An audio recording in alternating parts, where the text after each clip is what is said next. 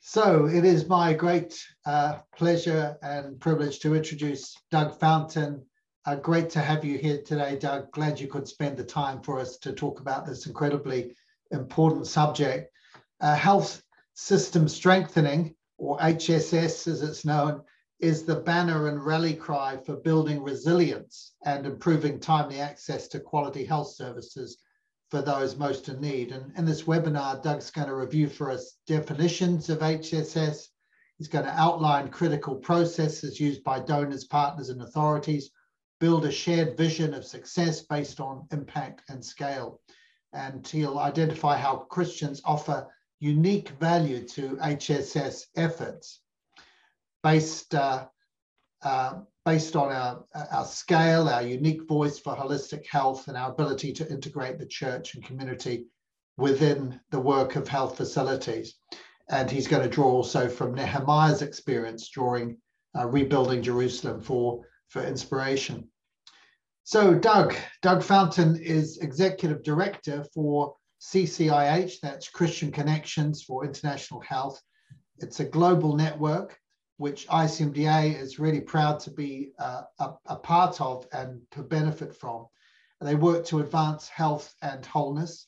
And previously, Doug was Vice President for Strategy and Impact for Medical Teams International. He served in mission at Uganda Christian University. He helped, this is amazing, helped a reforestation program with the Tanzanian Anglican Church. He conducted research in mental health and substance abuse services in the US, and he was an early advisor to the Christian Journal for Global Health, so a man of many, many talents. Doug holds an MPA from the University of North Carolina and a BS in Political Science and Economics from the University of Oregon. He lives in Annapolis, Maryland, with his wife. Doug, you're very welcome today, and we really look forward to hearing what you have to say. Thank you. Thank you very much, Dr. Saunders. I really do appreciate that, and it's my pleasure to be here. I will say that the title of the session is Strengthening Health Systems, but we probably should have said Strengthening Health Systems in Low Middle Income Countries, because the experience that I'm going to draw from and the examples that I will use are mostly going to be based on that context. So let me just outline for you that health system strengthening is the banner and rally cry for building resilient quality health services. Like many rally cries, though, it means both everything and nothing. Donors and partners, authorities, implementers in the church and communities all look very differently at this. They all see something different in it. And there are decades and hundreds or even thousands of books and articles written on this vast subject. Any one article or any one research study may be useful for one facet of this immense body of work. What I want to do today is to provide a big picture context for all of that work, highlighting the roles for Christians and Christian institutions. We want to build a shared vision of success and understand how, as Christians, we add value to a critical global priority. Our objectives for today are to define the terms, provide an overview of health system strengthening building blocks, tools and approaches, and Christian health assets, and consider concrete ways the Christians and Christian organizations contribute to this. Just to briefly mention, CCIH is a global network, as Dr. Saunders said, with over 100 organizations and hundreds of individual members who seek to advance health and wholeness from a Christian perspective. Over half of our members are based in low and middle income countries, and we work on capacity building, fellowship networking, and advocacy. One of the initiatives that we run is something that is called 30 by 30. This is to demonstrate the power of Christian organizations to strengthen 30 health systems by 2030. This is part of the experience that I'm going to draw from in this talk today. The goals of 30 by 30 is to increase global attention to the work of faith-based health services, work alongside faith-based health services to increase funding and improve policies, and to gather evidence of stronger health systems for faith-based organizations. Already over 30 organizations, again, that number 30, over 30 organizations have committed to improve one or more health systems, and you can just see a short list to the right of many of those. We've learned a lot in running this program for 2 years. The third year of commitments is currently open, and we will later send a link for that. That's part of the experience that we will draw from. But I also find a lot of inspiration from the book of Nehemiah. And I won't go back to quoting verses and take you through a deep Bible study about that. But in brief, if you remember, Nehemiah helped rebuild Jerusalem after the period of exile. And the lessons of how Nehemiah went about that are still alive and relevant today. I often consider Nehemiah the patron saint of planning. He's also the patron saint for community mobilization. What he did is he sensed a call, a need to rebuild something that was broken. He engaged in advocacy for authority and resources. He surveyed the needs and the issues, and then he mobilized people. He got people together to actually work on parts of the building the walls of the city, and through that helped restore the city. And the lessons: we can bring about change. We can work on the walls in front of us. We know that the walls are only one part of bringing the city together. We also know one of the lessons is not everybody is a Nehemiah. Not all of us are going to be Nehemiah. Some of us will simply have our part of rebuilding the walls to do. But also not every family lived adjacent to the wall. He mobilized people to provide food and to provide other resources for those who were doing the building. So there are many parts of building the city, and Nehemiah provides a great example. I take a lot of encouragement from that. Okay, let's dive into some of the material. Definitions. We should be all clear and use common definitions. Health, those services that promote the integration of physical, emotional, social, and spiritual well-being, not the absence of disease. System, okay, many of us think about providing clinical services, or maybe we provide community services, or we do some other part of working in health. But the system is all of those things working together as part of a mechanism or an interconnecting network. And examples of that are connected programs or facilities, linked education that supports facilities and NGOs, or this phrase that I love: in many places in the world where there is a clinic, a church-run clinic, a Christian clinic, there's usually also a church and a school close by. So how can they all work together? And then, of course, in a number of countries, there are robust networks like the Christian health associations. The system, the essence of the system, is the parts moving and working together. So then strengthening, okay, strengthening, that word is endurance, flexibility, the ability to lift a weight. But if we put it in terms of health system strengthening, helping make it more resilient, adaptive, and effective. So putting all of those words together, we're talking today about those processes, those activities that build resilience and make systems adaptive and effective for better health services. One more piece of context for this. When I think about the health asset landscape, when I think about the system, we should be clear that we're talking about health facilities, community health programs, and where they exist, church-run or congregational health programs. But we should also be mindful that as Christians working in this space, there are also health networks, international support partners like NGOs or mission agencies, drug supply organizations that provide necessary medicines, and then critically, the health worker training institutions in many countries. We think of the Christian health landscape as the Christian version of those, but some of you on this webinar work in secular environments. That's fine. The same elements of the system still apply, just not necessarily with a Christian background. So that's just to set the context of when we talk about systems and the pieces that move together in a system. So The first of the three areas to focus when we think of health system strengthening are on the building blocks. Health systems have these common features, they're building blocks that relate to their external environment. So the World Health Organization provided very good guidance for us on, I think now 12 or so years ago, in what has become known as the 6 building blocks or the 6 pillars of health system strengthening. Service delivery, that's everything from facilities to the clinical management protocols to quality improvement strategies.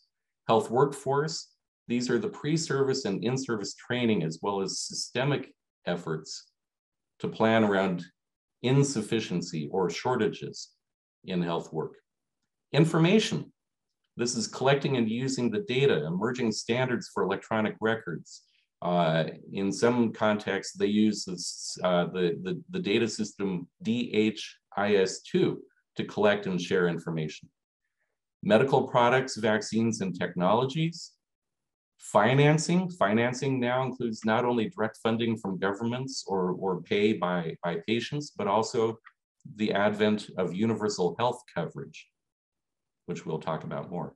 And finally, leadership and governance, assuring that accountable leadership are able to effectively run programs while reducing corruption and waste. Those are the 6 building blocks, and they say, World Health Organization says, if you're going to strengthen health systems, you have to work on all of those. The challenge is that those 6 building blocks leave out a few key parts of the environment. So we have added in 3 other components: community governance and outreach. That's the voice of communities and their leaders, including clergy and church leaders, who help with planning and decision-making. On the right side, policy and political context, recognition that funding for services and conducive policies requires advocacy. And finally, the operating environment, the advent of networks or corporate or donor involvement that are all feeding into these health systems. These are important things for us to be aware of. And I'm going to skip this next slide, but we might come back to that later. That's to set the context for the building blocks. Now we have to think about, how do we actually make things better? What can we actually do to make things better? And using the right approaches and tools is what we're talking about next. So we talk about that in 3 steps: agree and align, assess specific areas, and then making improvements. There is, like I said at the beginning, vast amounts of research and huge numbers of initiatives that are going on almost every part of these things that we're talking about. So I'm just trying to set the context and set the framework to help explain what strengthening means. And the first thing that, frankly, I think is often skipped over is agreeing on the results that we desire. Think of the terms like access and coverage, quality of care, safety, improved health, of course, social and financial risk protection. We can add in these words: efficiency at scale, resiliency and sustainability. What is it that we are trying to accomplish by strengthening health systems? That could be a secular health system, a national health system. It could be a Christian health system. Then once you have that agreement, how do you align around that in terms of the responsibility, the authority, and the finance? How do you bring people together to focus on that? Using data to determine your area of focus, paying attention to global best practices, and then emphasizing the role of local decision makers and driving authority and accountability to the local level. Those are critical steps in agreement and alignment for health system change. That's part 1. But then part 2, there's great energy right now being invested by the donor community in this. We see it a lot in USAID. We see it in other donor programs. And they ask basically 2 questions. How well are networks doing at sharing information, promoting learning and creating efficiency? How well are organizations doing in terms of being stable? How well organized and governed are they? How well staffed are they? Are they adapting to times of change in their environment? One of the things that is very popular right now, you'll see a lot in the literature, are these organization capacity assessments. These are tools that you can apply to any clinic, community-based program, mission agency, anything, basically any organization. And CCIH has actually developed one based on a review of a series of about 10 different tools. And it's available on our website. That's also a link that we will provide later after this webinar. But these organization capacity assessments usually focus on multiple areas like governance, leadership, policies, workforce. You see the list down there. Each one is scored based on clear criteria. So if you say you're working on governance, do you have a board? If you don't have a board, you're at level 0. But if you have a board, but it meets only once a year, that might be a level 1. But if you have a board that meets regularly, that might be a level 3. And you see it moves up. And then if you have a high functioning board that meets regularly and reviews strategy and holds the leaders to account, that might be a level 5. And when you do that rating, then you can then add up and see where you have strengths and weaknesses. That is very helpful. You can apply that methodology to organizations or to networks, and it's very helpful to target areas for growth and improvement. It's critical, though, to choose whether to implement that self-administered or to rely on consultants. Donors love to work with consultants. Organizations, though, if you're doing it on your own, you might not be able to or not want to pay for that all the time. Either way, we find that it's the process that really makes a difference. So that was the second step of the approaches and tools. The third step is actually making the improvements. And this is where the donor community often lets us down, because they will invest in the problem set or the diagnosis. And imagine if you are a clinician and you diagnose a health problem and then say, okay, you have this disease, but then you don't have a treatment plan, you don't have any support or resources for the patient, you're not actually helping. So how do we bring those resources together? Helping create the action plan, find the coaching or consultation to help make improvements, reading up on materials, and then reviewing progress, actually measuring change that you're able to make. That is the hard part now of making these improvements. And we, along with a number of other organizations, are trying to create that reference base of information so that organizations and networks can make these improvements. Okay, so I've now gone through the building blocks, and I've gone through 3 steps of how to make things work better. We're going to talk now about leveraging the Christian assets. What is it that we bring together because of our common values or our shared approaches? Christians and Christian institutions are uniquely positioned to improve health systems, but we must work together to do that. We have to remember that no one part of the system can work in isolation from the rest. No one part of the system can work in isolation from the rest. And as a reminder, we talked about these different components of health systems: the community-based programs and the health facilities and the health worker training programs. How could you have well-functioning health facilities if you don't have adequate health worker training programs?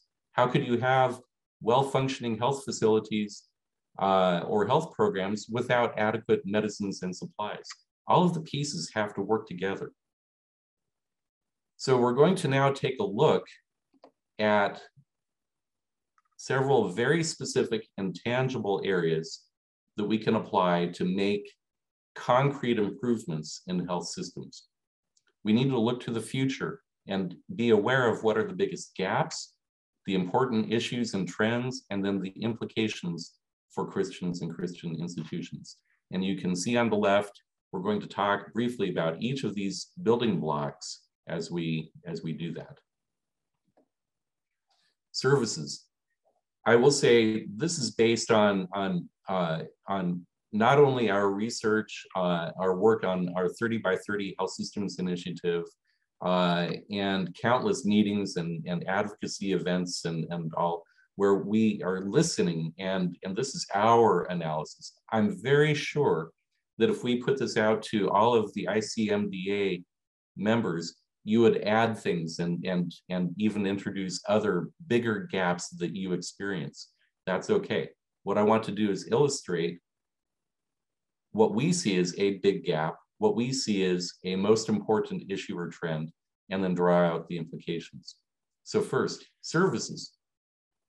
Many health systems are calibrated around communicable illnesses, malaria, TB, HIV, and often those respond to donor or global priorities, but they may not be set based on local experience or local priorities. They may or may not. We know that there is a shift to non-communicable disease. Take COVID out for a minute, and remember the path that we were on 2 years ago was in the shift to non-communicable disease to recognize diabetes and hypertension and cancers and mental illness as their role in driving disease burden. We also know that unmet surgical demand is a crisis in many parts of the world. These are issues and trends that we have to deal with. So as Christians working together, how can we pull together to revisit our strategic health priorities in communities, working on joint prevention and care programs with the local church, community health workers, and facilities? This one is one where we have meetings with corporations that are interested in advancing care for non-communicable disease, and they're selecting faith-based organizations for this simple reason, that they have the access to influence behavior, but they also have the faith-based health services to drive better clinical programs. So that's a great example of a partnership where data and experience and all multiple parts of the health system all come together to focus on this challenge. That's services. That's one tangible area. Workforce. This is really a surprise to me, and I think many people, the level of underinvestment in pre-service training that actually means there are very few workers and very few advanced educators. When we look at statistics on nursing, nurses per 100,000 population, or physicians or dentists per 100,000 population, those numbers always feel low in low and middle income countries, but there's no commensurate investment in improving that. Along with that, then, are strains on the workforce, poor wages, difficulty staffing rural health services. And the implication then is, as Christians, we can bring together stronger health training institutions. We can actually align them around national priorities and help make those health worker training institutions high quality and more robust. Frankly, many donors and many governments don't even know that there are Christian health training institutions. Sometimes they think only of the government-run health training institutions. So even we have a role to advocate and make people aware of that. Finance. The biggest issues that we see are inadequate government spending generally, and the sidelining of faith-based organizations specifically. But the biggest trend that we see, the very exciting trend that we see, is the growth in universal health coverage, creating locally sustainable financing. And there are several examples rising from church networks. For instance, Ghana's national health insurance system grew out of the Christian Health Association of Ghana with their own self-insured system, and it became the national system. Right now in Uganda, the Keto program is starting in the Anglican Church and is growing nationwide. These are examples of where the church is starting to work on something important like universal health coverage. It's going to take a lot of work for the Christians working in health to align to these programs, to actually think about being able to bill for care to a government agency or to an insurance provider. It's going to take some recalibration, retooling for some health facilities to be able to do that. Medicines. Tremendous gaps in inconsistent supplies, fragmented supply chains. And now, one of the things that we've really become more aware of thanks to COVID is that some people distrust medicines and vaccines. Maybe they lack sufficient information about them. And so how can we as Christians come alongside and help make a difference in that? Christian drug supply organizations need to use up-to-date warehousing methods. We need to have health services upgrade their supply chain planning to assure consistent supply and attention to demand generation. That's one facet of this complex area of health system strengthening, just on medicines. Information, there's an underrepresentation of many faith-based and community health initiatives. That, by the way, we've been working together with a series of other organizations, including ICMDA as one of the founding members, to create a new Christian health asset mapping consortium that is trying to help address gaps in information about faith-based health initiatives. So we're going to work on making people more aware and making sure that they're represented in data systems.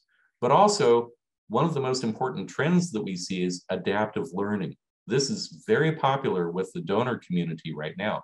It used to be that they would say, we want you to have data to show that you're effective, or data for accountability. But now the focus is on data for learning.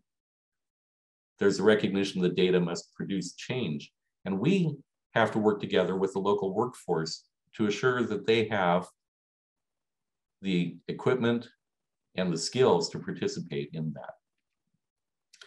When we did our foundational research for the 30 by 30 Health Systems Initiative, we visited several countries, spoke with countless leaders, and it was very surprising that out of all of these blocks that we are focusing, all of these building blocks, this one actually was considered the top. And here was the language that one person used. You could give $2 million to a program, but if they don't have effective leadership or quality governance, that money could be wasted. It could disappear. It could be completely wasted. So the investment needs to be made in leadership and governance. The gap is that there's limited leadership development training, and what is there sometimes is bureaucratic or procedural. Like I mentioned, we flagged that in our research. There are rapid advances happening in healthcare. One of the trends that we see is the push, whether it's COVID or new treatment methodologies or new advances in health. All of those require that health programs and health leaders be up to date. But often the boards that govern those health institutions do not have the needed expertise to help guide the organizations.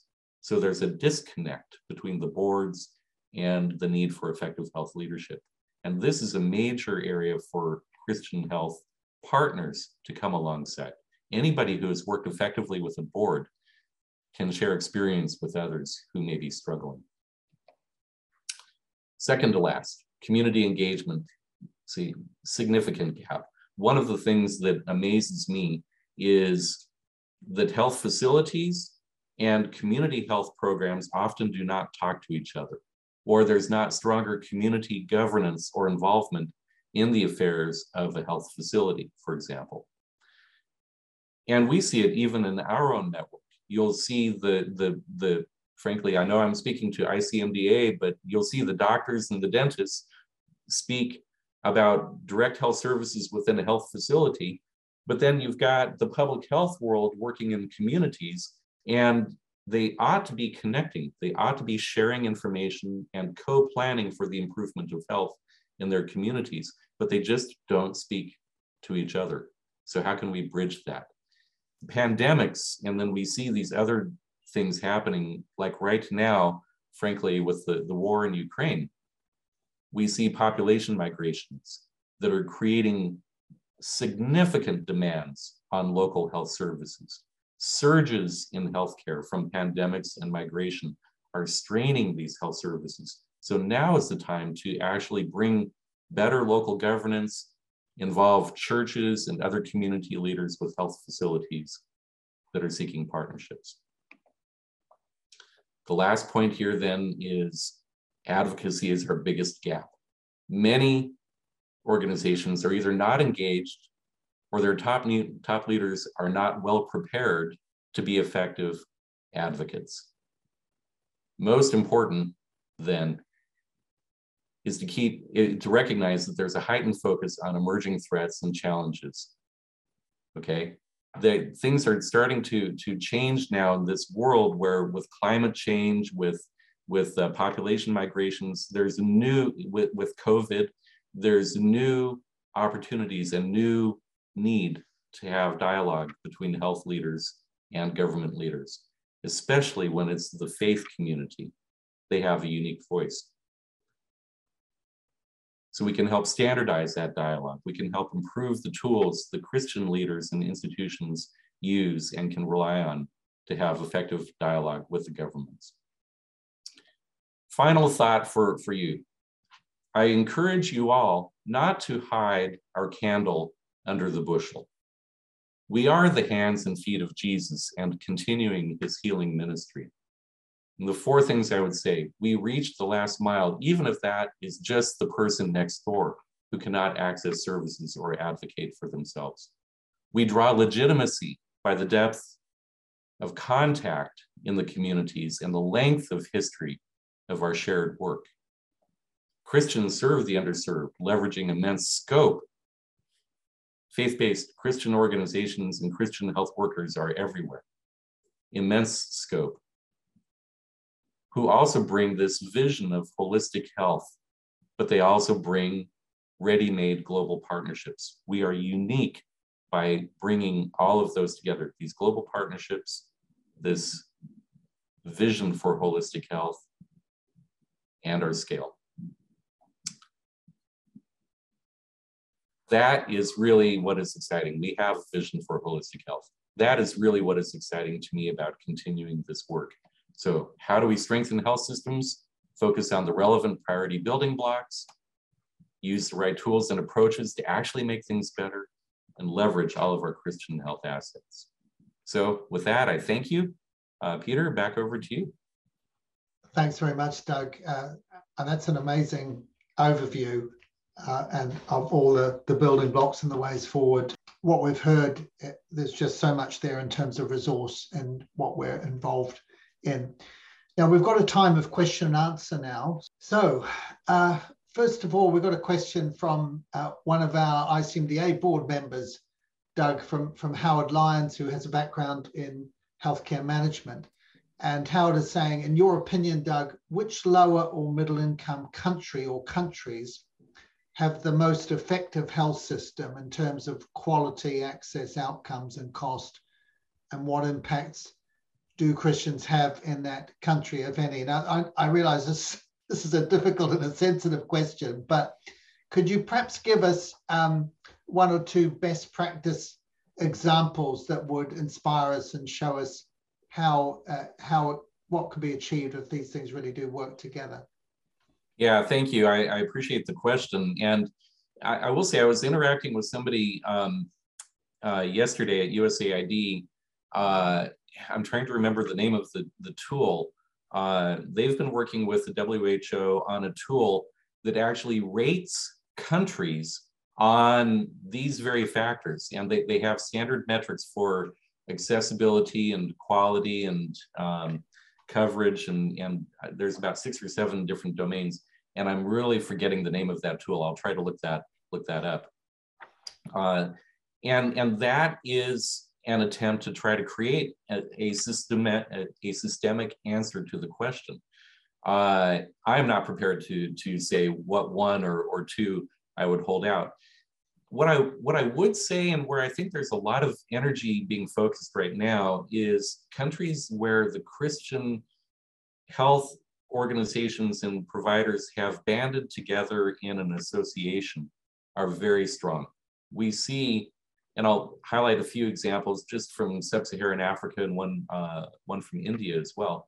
The Christian health associations of Ghana or Zambia or Kenya, or the Christian Social Service Commission of Tanzania, places like that where the associations represent hundreds of health facilities. They have hundreds or even thousands of staff working across all of these health facilities. They're helping to buy supplies on scale.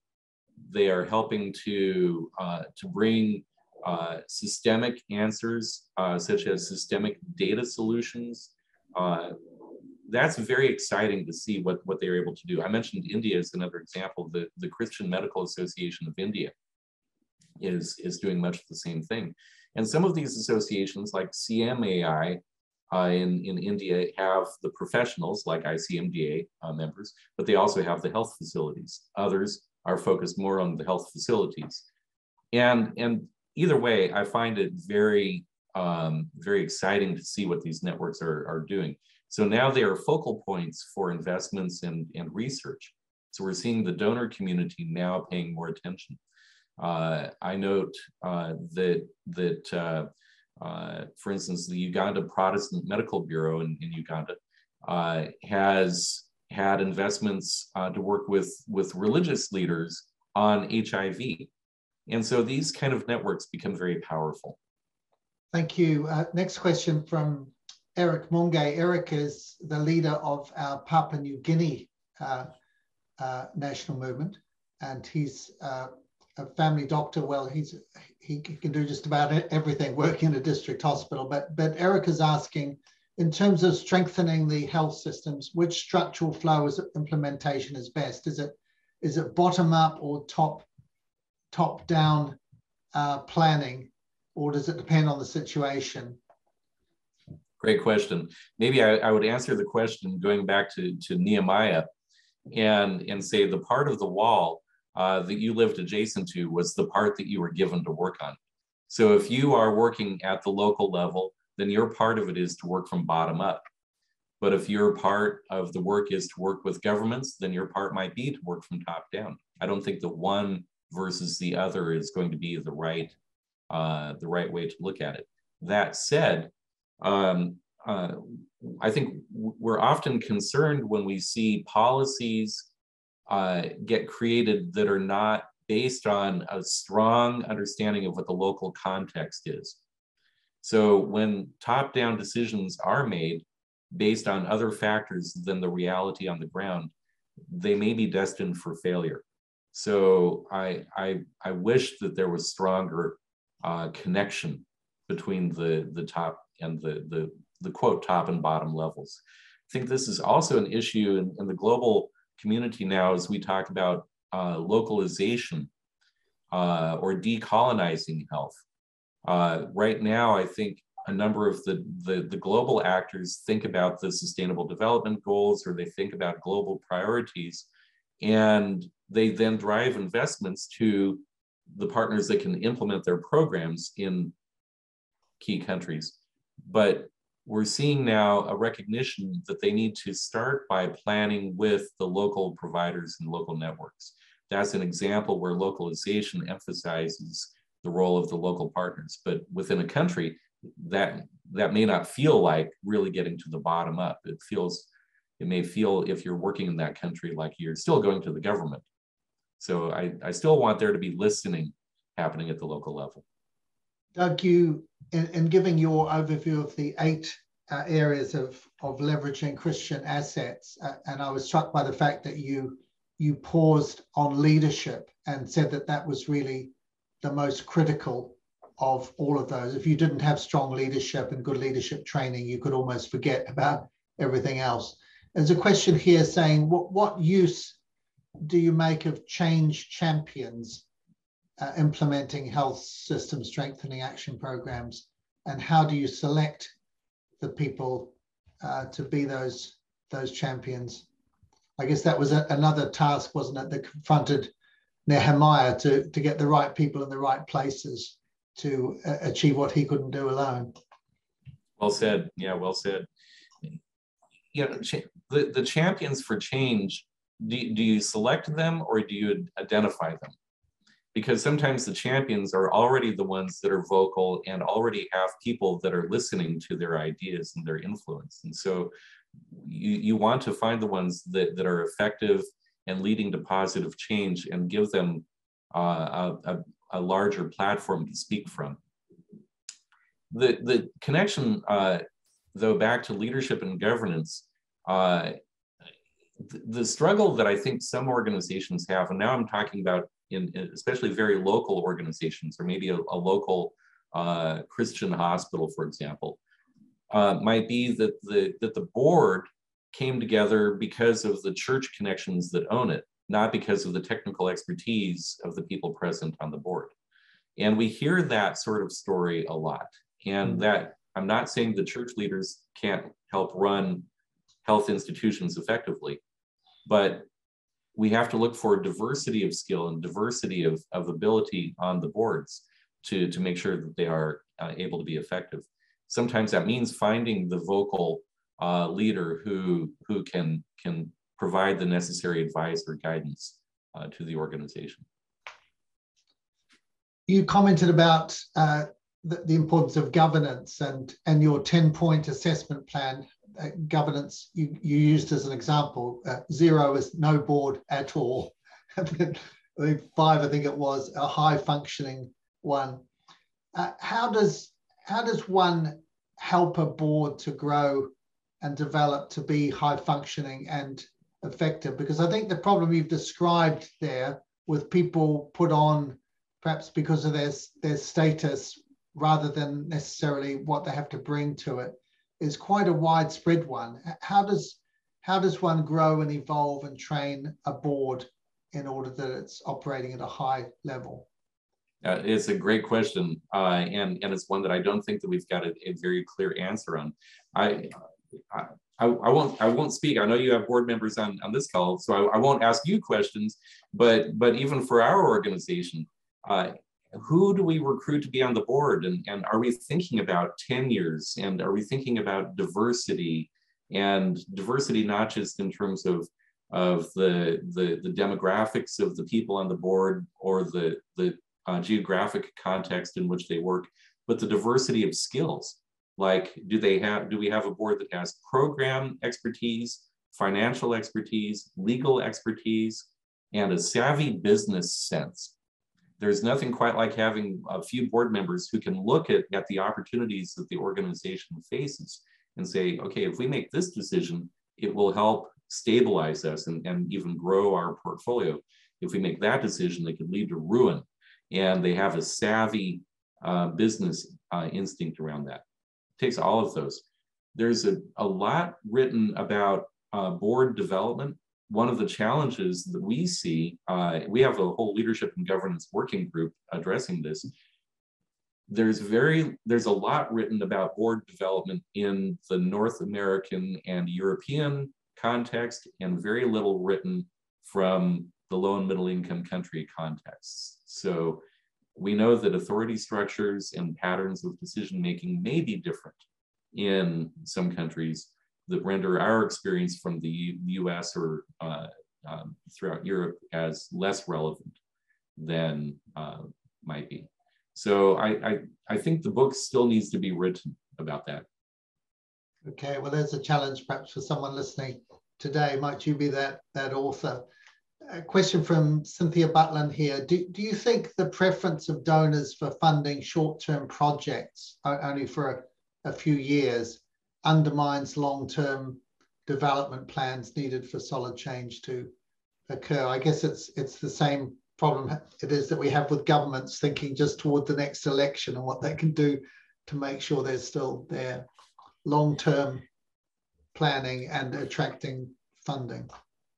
I like to compare sometimes to private industry that sometimes is more driven by quarterly stock reports, and can they maximize their finances with a quarterly stock report? So they often aren't thinking much beyond, 1 or 2 quarters out, and their decision making, they will change in an instant based on maximizing that. That's my worst case scenario. On a call the other day with the head of Catholic Relief Services, he made an interesting comment that he thinks now, whenever they get ready to work in a place, they think in terms of a 12-year commitment. I don't know where the number 12 came from, but it's a substantial commitment. If they invest in an area or a program, they are committing the time and the talent to be there for 12 years. And that's a healthy time for a partner to work in a place. I'm very fond of reviews happening every few years, but some of the complex things that we do together, some of these complex health systems changes, it will take sometimes decades to see things turn. I'll tell you one brief story of something that I'm very excited about. In Uganda, I was able to work with at Uganda Christian University on helping start a nursing program that started in 2005 or 6. And the plan that the organizers for that program had was at the time, there were only a few bachelor's of nursing programs. And they said, we will start the bachelor's program here. We will then make sure that we get them a master's degree, and the real stars of those will go on and get their PhDs. And when they've got their PhDs, they will continue and teach and advance the entire nursing sector in Uganda. Now, roll forward 2005 or so to 2022, you've now seen the fruits of that. You've seen the master's program started graduating students in 2010 or 11. Several of them have moved into senior positions of leadership. They now have several of them who've completed their PhDs in nursing and are able to go back and run and teach nursing programs. So you have significantly increased the capacity of nursing education, but that's a long time. That takes a real commitment to build that. And it took some international partnerships, and there would have been no sense to say, well, this initiative, we're going to improve nursing in 4 years or 12 years. It just couldn't work that way. So the long-term commitment pays off. I've never heard of 12 years, but I guess it's a good biblical number, isn't it, 12? Maybe. But we got 2 quite similar questions here, which I'll join together. One from Alex Bolek, who's our East Africa Regional Secretary based in South Sudan, and the other from Alexander Saul, who's based in Angola. And they're both asking the same question in a sense: how can we, and one that's particularly relevant at the moment as we see 2 million refugees crossing the border into countries neighboring Ukraine. But how do we strengthen or maintain health systems in vastly unstable situations like that? So Alexander is asking with respect to refugee populations. Alex is asking with respect to conflict or crisis as a result of it.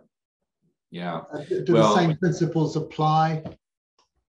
I think there's a couple of stages of that, and I think of the conflict and crisis in 3 phases or 3 buckets, if you will. First are the people in the place of crisis. So in Ukraine right now, who can't access healthcare because their hospitals are being bombed.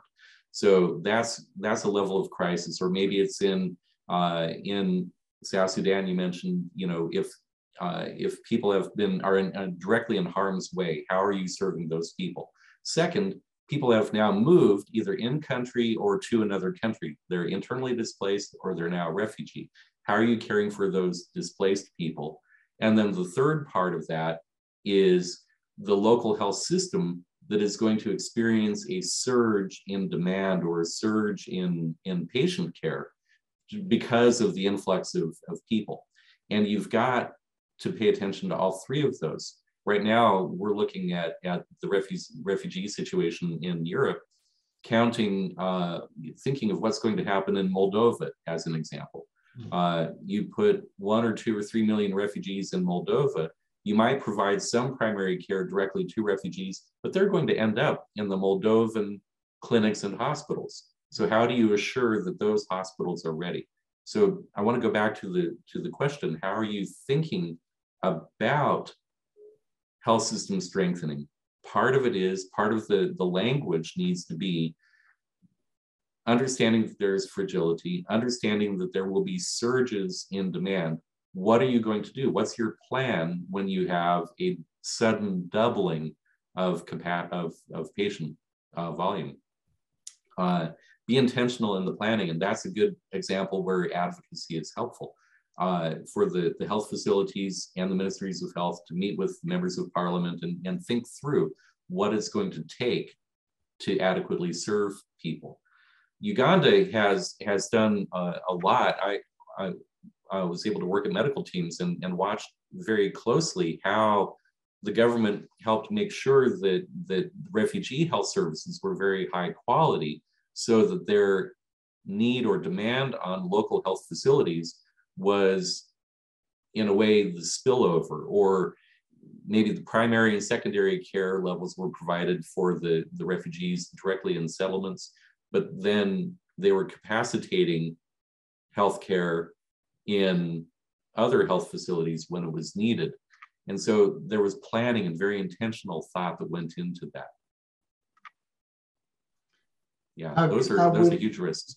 Yeah, no, thanks very much. That we've virtually run out of time now, but I just wanted to ask you one more question, and that's just to give you an opportunity. Dave Moore is asking, British doctor working again in Papua New Guinea, can you give us your elevator speech about CCIH? What is it that you gave a bit of an introduction at the beginning, but what is it that CCIH uniquely does in contributing to health system strengthening around the world? Two different pillars of our approach. One is to strengthen the capacity of local organizations, and the second is to engage faith leaders as partners in addressing complex health problems. So working with local organizations, as a member network, we are not an implementer, but we work with dozens, frankly, of local organizations and provide tools and support for them to actually improve their capacity. We've been able to provide grants through USAID and other sources that are able to help support them. And frankly, measurable changes in capacity is a key area of focus for us. Engaging faith leaders is more of a realization that we're doing it, but we hadn't put language around that. We started doing that during HIV, the upsurge of HIV, but also with family planning and mobilizing faith communities and clergy in particular to be well informed about what family planning is and how to advocate and how to promote that. Not to use them, I want to be careful about that, but to find shared language and a shared agenda. So that sort of thinking rolls over now to vaccine hesitancy, rolls over to a number of other areas. How can we engage the church and the clergy and church leaders and parachurch leaders in actually driving for better health? That's what we do. Brilliant. Thank you very much. We've been listening to Doug Fountain, the director of CCIH, Christian Connections in International Health, addressing the issue of health system strengthening. Let me really encourage you to make use of this video in your national organizations and your national settings as well. It will be there as a resource for you going on into the future. So thank you so much, Doug, for your time and all that you do. We're greatly inspired by the way you brought so many people together so effectively. Thanks to all of you. God bless you all, and we look forward to seeing you again soon on ICNDA webinars. Thank you. Thank you for the time, and thank you, everybody.